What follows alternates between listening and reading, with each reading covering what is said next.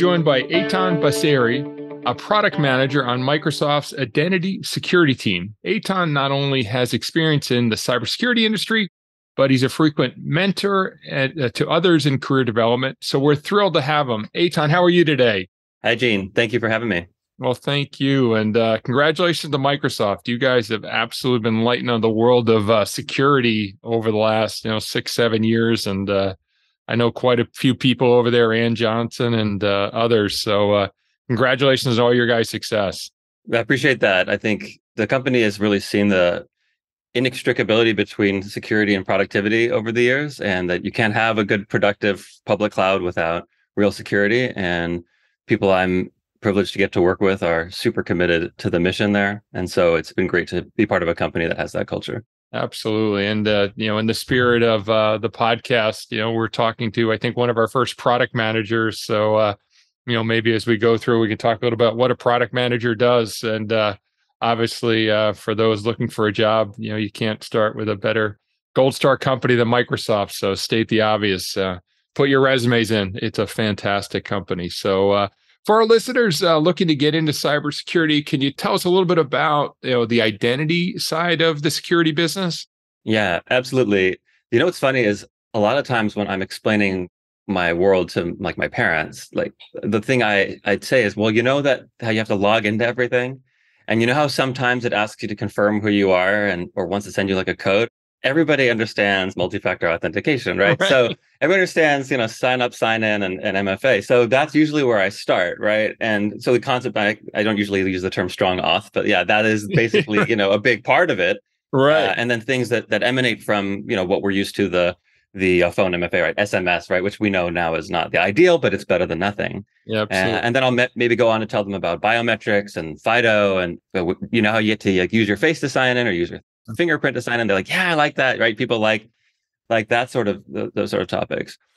Well, in the enterprise space, like we start to look at things like defaults, right? Like so in the consumer space, we get to put a lot of stuff on by default, right? Because like Microsoft, we're managing consumer accounts, right? Whether it's Hotmail, Outlook, Minecraft, Xbox Live, all those consumer properties, we're responsible for securing the identities there. And then, of course, you have like areas like detection and response. So that's kind of my bread and butter, is identity threat detection and response. And we look for things like a password spray attack, anonymous browsing, impossible travel. Sign in, Gene, you sign in, at 9:00 from Boston, and then 15 minutes later, you're signing in from Beijing. It's like, well, that's not really possible. Yeah, right. And it's up to our team to be able to detect that and challenge it and say, hey, was this you? Right? We want to make sure that was really you. So things like that. Absolutely. Yeah. So I always say the neat thing is you can explain what your product is in the context of a consumer. I don't have that luxury. When my mom asked me what I do, and even my wife, I think that it's easier to explain I'm a drug dealer. I seem to get paid very well. I spend a lot of time on the phone. I travel a lot, but right. This cybersecurity thing is a little obtuse at times, but, and you also get to work for a brand that my mom knows. I've only had that pleasure one time. I was acquired by IBM. So I worked for IBM for them. My mom's like, hey, I know that company. Exactly. It definitely helps. But I had a funny experience where when I decided, we'll talk about career in a minute, when I decided to join the tech industry, right? My mother-in-law said, okay, she took a deep breath. She goes, okay, but can I still say that you're a lawyer when I'm talking to people? Well, that's actually because I was a lawyer, right? Yeah. So you were a lawyer and you decided to make a mid-career change to get into tech and to become a product manager at Microsoft. Like, how does that all work? Yeah, well, it's and how did you convince your family that was a good transition, right? Right. Well, so that's the funny thing is, like, I grew up first of all, I come from an immigrant family. My mom is American, but my dad is from Iran, and I think there's definitely like a strong cultural tendency to go for professional degrees, professional careers that are very well defined, right? And so I, didn't have the math and science background to do the medicine or engineering degrees, and so therefore, like, lawyer was pretty much accounting was out. So I like to joke that, like, lawyering was the thing. But I always enjoyed the rhetoric aspects, the analytical aspects of law, and all those sorts of things. And so I definitely was drawn to it. But after a couple of years of practicing it, I got the novelty of it. Like, it was really interesting. A lot of things are interesting when you start, and then after a few years, you're kind of like, well, is that I'm ready for a change. Right? Yeah. Is that what you want to spend the next 30 years of your life? Right. And it was not because of shortage of opportunity. There were a lot of interesting things in the law that I enjoyed. It wasn't all the same thing, right? There was plenty of variety, but I had a really good mentor. We're going to talk about mentors. I had a really good Yeah. mentor. Shout out to Gary, who Hey, who actually, Gary, way to go. yeah. And he was an executive coach, and he worked with a lot of people at Amazon and in the startup industry. And he was like, Etan, you could be using your skills in the tech industry. I was like, really? He's like, Mm, yeah. So he started getting me introduced to people. I ended up with a startup that at the time was called Chef, or it's called Opscode, that had a product called Chef, and they did a lot of cloud automation and things like that. You may have heard of yeah. them. So I got in with there, and then kind of talked my way into a consulting firm. Really turned out to be a great fit. I ended up joining this company, Revel Consulting, that did management consulting, primarily like PM, project management and program management type opportunities. Right. And that's what got me into Microsoft because they had a lot of work at Microsoft. And so learning the tech industry, on the job. And also we had this practice. So are you familiar with human-centered design or this concept of like design thinking, Oh, rapid yeah. prototyping, that kind of stuff? It sounds no. A short answer, no. It's a really interesting practice. I think it kind of got popular maybe like, I don't know, I'm going to get the year wrong. I think 2008, 2009 was when it started to be created. And then it really started to take root in like 2014 was when we got like really into it. And Stanford's design school, the D school, they basically open sourced all this content. And they said, all right, the world, like if you'd like to take this approach to design, and by the way, we're all designers in some way. We all have this is like the premise of this idea. Right. It's like we're all designing for somebody, Right. even if we're not doing a UX design, even if we're not doing a formal product, we're all designing for people and knowing how to do that, whether it's your client that you're working with, whether it's a customer you'll never meet, Right. we're all designing. And so being able to take a very like human-centered, empathy-driven approach to design along with rapid prototyping was like a really cool like tool in the toolkit to take that anywhere to any type Sure. of job. Yeah. I was listening to a podcast with Scott Belsky, who's head of product at Adobe, and he was saying a prototype is worth 1,000 meetings. Right. And Exactly. and it's like, yeah, of course, right? Seeing something that's even if it's just a sketch or a mock-up or whatever, like it's still Right. way better than like us just talking through this over and over and over again. Oh, And so that design thinking, coincidentally, that design thinking approach of rapid prototyping gets you there. It gets you to that fairly quickly. So that was really cool. And then I made a lot of really good professional network at Microsoft with the different clients I was working with. And one of them had an opportunity in the identity division, and I came over and ended up coming on full time. And shout out to Frank, because honestly, the mentors and the people in your network who you get to yeah. know, they So can important. and we're going to talk about this in like we talk about like mid-career transitions. Your Right. network is such a powerful way to open up opportunity for you if you're willing to engage your network, if you're willing to let people know what you want, Right. then they Absolutely. can help you, right? So that's how I got here. Yeah, I always that's a fantastic journey. So any lawyers thinking about getting into cybersecurity, there's a path, right? It's Absolutely. yeah, there's definitely a path, and there's lots of different roles, right? We always talk, especially for the people that are just getting into the field, when they think about cybersecurity, they think about the guys in hoodies and closets, doing pen testing and things like that. But the number of jobs and roles is just expansive, and the types of careers and backgrounds is really very diverse. So I think that's an awesome journey that you were able to share with us. So in our prep for this episode, you told us strongly about your importance of building a personal brand. So can you share a little on your thoughts around this?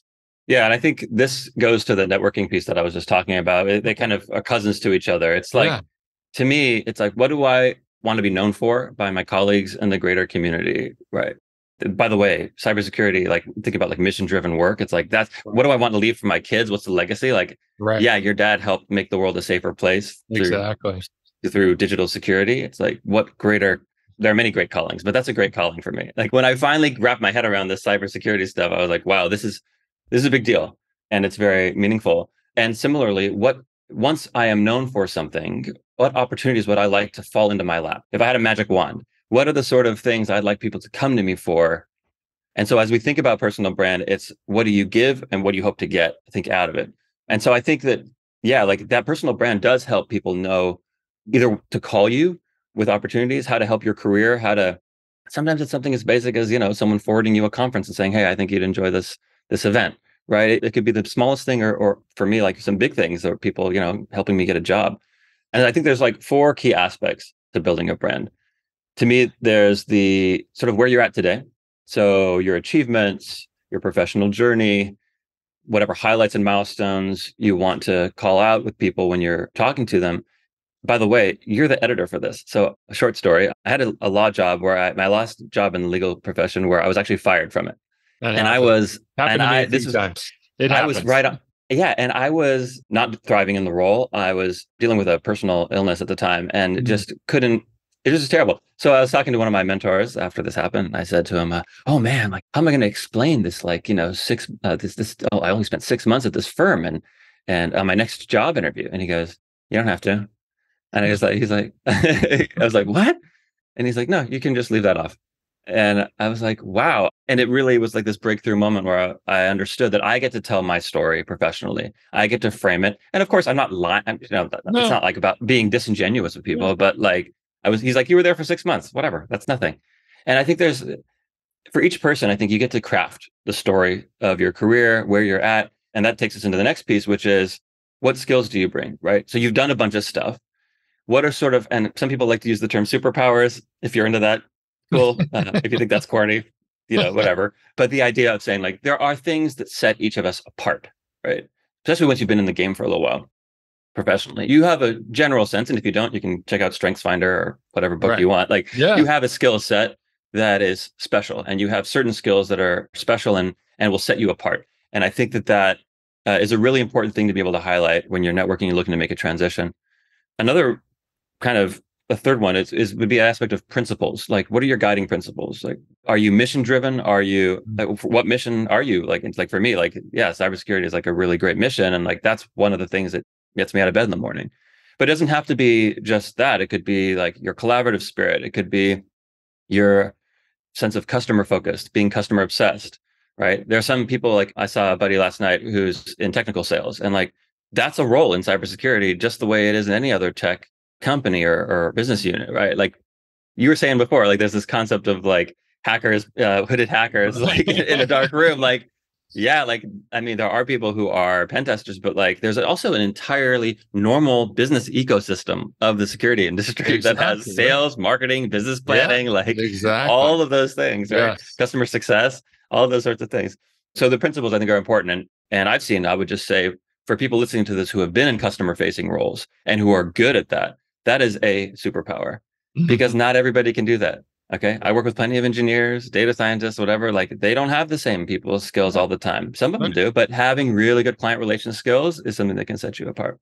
Absolutely. And it's not a technical skill, right? It's a soft skill. No. And finally, the final piece of this personal brand thing is helping to project your future.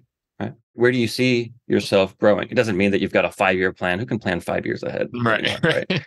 But I think it does mean you have a general vision of the types of things that you're looking for, even if it's just the next click stop. Like I always taken one of the reasons I've had such a circuitous career is because I don't plan out 5 years ahead. I just say like, what can the next 2 years look like? Right. Like I can't predict what's going to happen, but I'd like to see how this next thing goes.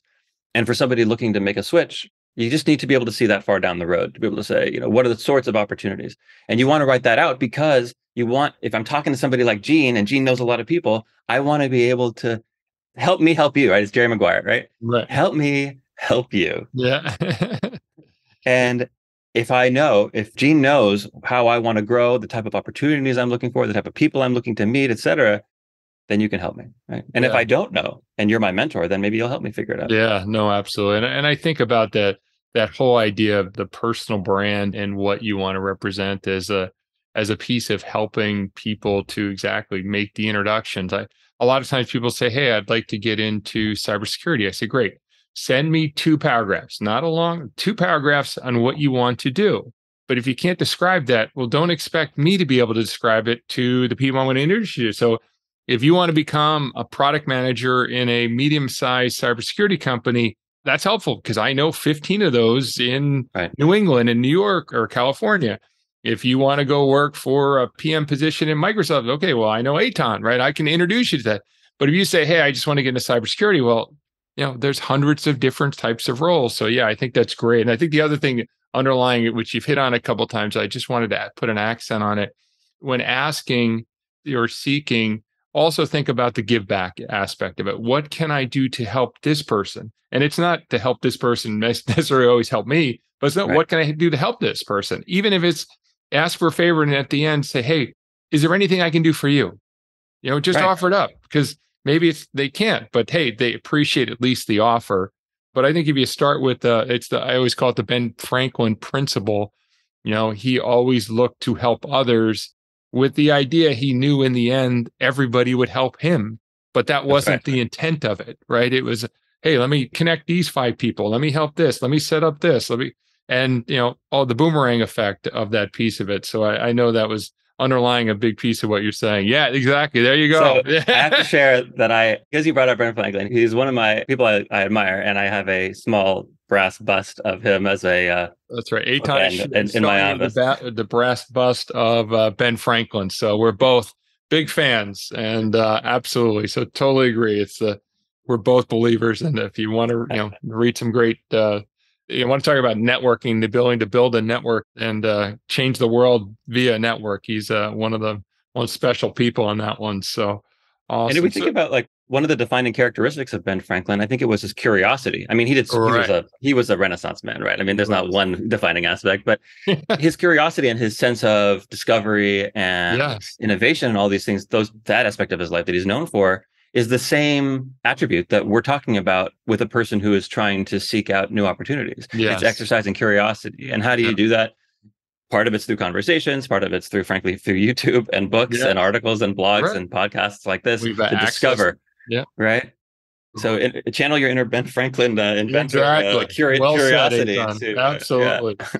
So Microsoft has a program called MSSA designed to help transition veterans. And we talk a lot about this on our show. We've had a lot of veterans in cybersecurity, and we continuously encourage our vets to get into this field because we see a lot of similarities. So what's Microsoft doing with the MSSA program? Yeah, thanks. No, thanks for the opportunity to speak about this. So it's a program that's essentially like a tech boot camp, really, for vets who are transitioning out of the military. And so it's a full-time program. It's about 17 weeks long. It is technical, and it's really based on careers for cloud administration, cloud development, cybersecurity, and includes combinations of live instruction with hands-on labs and mentoring, like ongoing throughout the entire program. And so there's like certification opportunities, there's interview prep, and over the years, the program has actually grown to now it has over 1,000 hiring partners. Wow. And That's awesome. and so it's really been so it's not just like Microsoft training people to come work at Microsoft, right? Mm-hmm. It's really Microsoft trying to do its part to ensure that people who have served our country are getting a good opportunity coming out of the military. Yeah. And so I've been involved as a mentor for a few years, and it's just been a great way to meet people. I've referred people within my own team, and I just think it's great. One of the interesting things I've found that was surprising to me was the cultural difference of a lot of people's experiences in the military versus the private sector. And I think it's good for people who are interested in getting involved as allies or people who are going to support veterans to know at least some of the things that I've observed, which is that like there's kind of this hustle in the private sector that doesn't always exist in the military. Like sometimes people are like waiting for permission. Like the veterans who I've worked with are like waiting for permission to like reach out, make an introduction, follow up, apply to a job. Like they're used to just like getting the okay to do something before Mm-hmm. doing it. And where like in the private sector, at least in our country, like you got to get out there, you got to like make it happen for yourself. It's like About the it's hustle. more of a right. And like so like they'd say like, oh, I'd say like, oh, I thought you were gonna like do this. They're like, oh, I didn't want to bug you. And it's like, no, you bug me. Like do it. Don't be shy. And it's out of respect. I mean, they're trying to be respectful Absolutely. or deferential, but just people understand that. Like if you get to know a veteran, like, explore that with them and understand where they're at. Not everybody's going to feel that way, right? But like I've worked with officers who like I had like an Army Ranger guy I was working with who was an officer and like he had no lack of initiative. Okay.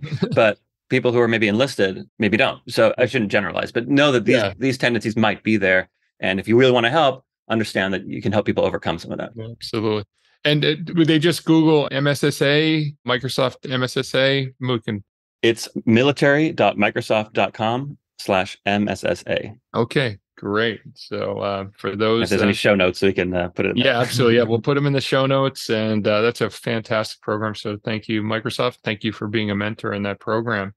So last question, what's the specific advice that you could give people that are mid-career and wanting to get into cybersecurity?